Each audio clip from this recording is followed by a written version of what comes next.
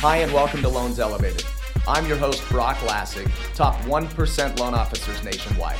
I'll be bringing you my best tips, strategies, and industry insights to help you create wealth through homeownership. Thank you for tuning in. Okay, welcome back, everybody. Thank you so much for joining me on this journey. I want to ask you, now that the first few episodes are out, I want to hear from you guys. Is this content valuable? Is there any other details regarding home financing and wealth creation through real estate? Anything you want to know? Please either comment on this video or message me on Instagram. I would love your feedback.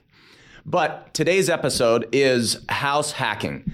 So this is somewhat of a broad term and a term that maybe could go many different ways. So I'm going to dive into a few different ways that I believe are house hacking that allow you to amplify your wealth through homeownership through simple strategies. First one is what I call, it's very simple, buy, rent, buy, rent.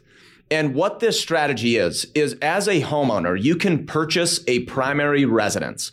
And primary residence is so important because it allows you to put the least amount of money down and offers the best possible financing terms, as opposed to, for example, an investment property, which of course you could also rent. But the trick here is you buy a primary residence, and as on the legal documents of that home, you will sign with the intent to occupy for 12 months. So you buy that home with, let's just say 5% down, perhaps even less, sometimes 0% down. But let's just say you buy that home with 5% down. You live in it for 1 year. Theoretically, you could move out, buy another primary residence with another 5% down. So very limited down payment. Most investment properties require about 20 to 25% down. This enables you to buy it with 5% down, and certain programs even allow you to buy multi-unit properties, meaning like a 2 or a 3 or a 4-plex property as your primary home with as little as 3.5% down.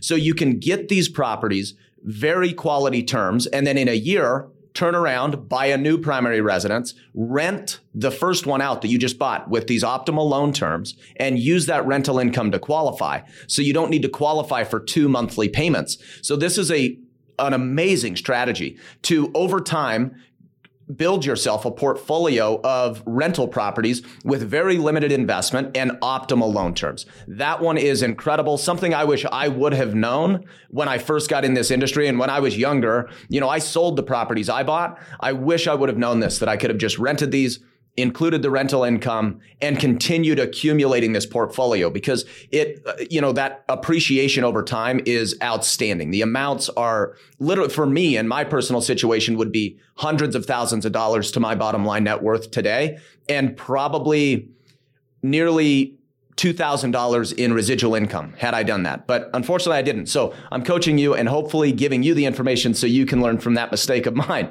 The second one is, if you're a person that doesn't want to acquire a portfolio of investment properties, but you want to invest in real estate, you want to create wealth through real estate, and you don't just, I guess the TV shows and everything we hear glamorizes this whole idea. And that's what this episode's all about. It's about simplifying the idea of wealth through homeownership, being a real estate investor. That's what this episode's about. And if you just simply buy a home, and let's say you don't qualify for the dream home or the perfect home or whatever the case is, you just buy whatever you could afford today, limited down payment, and ride the wave of appreciation. We're in an incredible market here in Utah, nationwide really, but I'm based in Utah, and Utah is an incredible market and is expected to be for the next probably decade. But you buy a home, you occupy that home for 2 years. And by occupying that home as your primary residence for 2 years, at least as the current tax code sits today, and as a disclaimer, I'm not a tax professional. You should talk to a tax professional to validate all this information. But this is how I understand it. You live in the home for 2 years. So you purchase the home, live in it for 2 years, ride that wave of appreciation, which we are seeing even still today on a trend of about 15% year over year appreciation. So let's just say it's a $400,000 home. 15% per year is going to be about $60,000 per year in equity. And that equity is obviously not liquid, right? It's in the home. So 2 years down the road, you sell that home. Theoretically, you've got north of $100,000 in legitimate equity after paying realtor fees and everything in this home. You sell that home 2 years later and it should be tax-free. There's exemptions for homeowners, and single people get a $250,000 exemption on capital gains. Married people get a $500,000 exemption. That's what you need to confirm with your tax professional for your specific situation. But in this scenario, you walk out of that property, selling it with north of $100,000 cash in your pocket.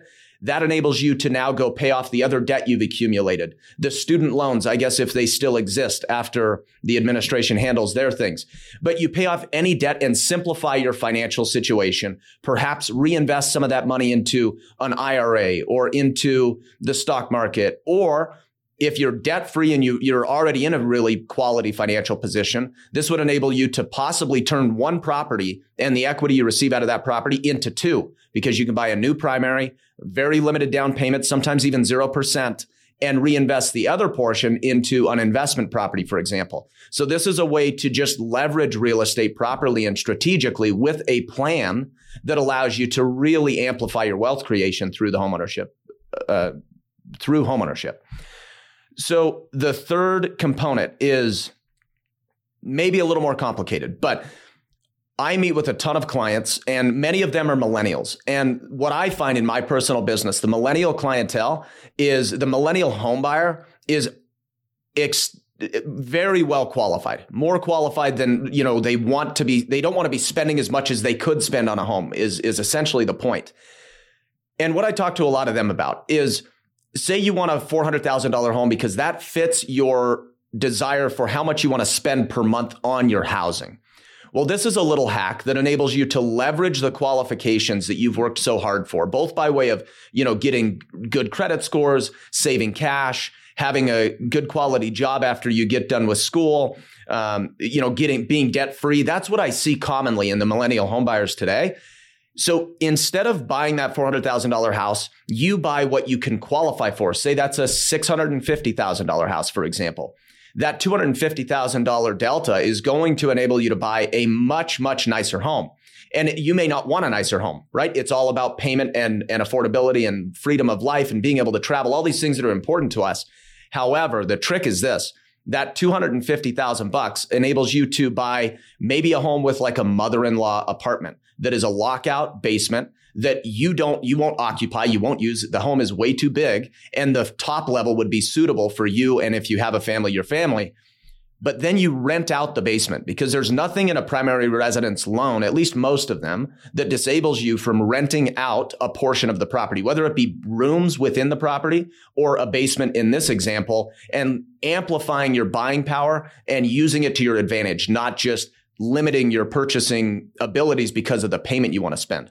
So that $250,000 delta would result in a payment that is maybe $1,500 a month more on the house. And in this scenario, you would theoretically qualify for that. But you don't want to be obligated to that $1,500 a month. So now you turn around and rent either rooms or the basement, and rent rates are going through the roof in our market and really around the nation. They're going through the roof. So you could from my experience, I'm seeing people rent basement apartments out in this way for easily $1,200, $1,500, $1,800 a month. So you could cover the gap and acquire this more expensive home.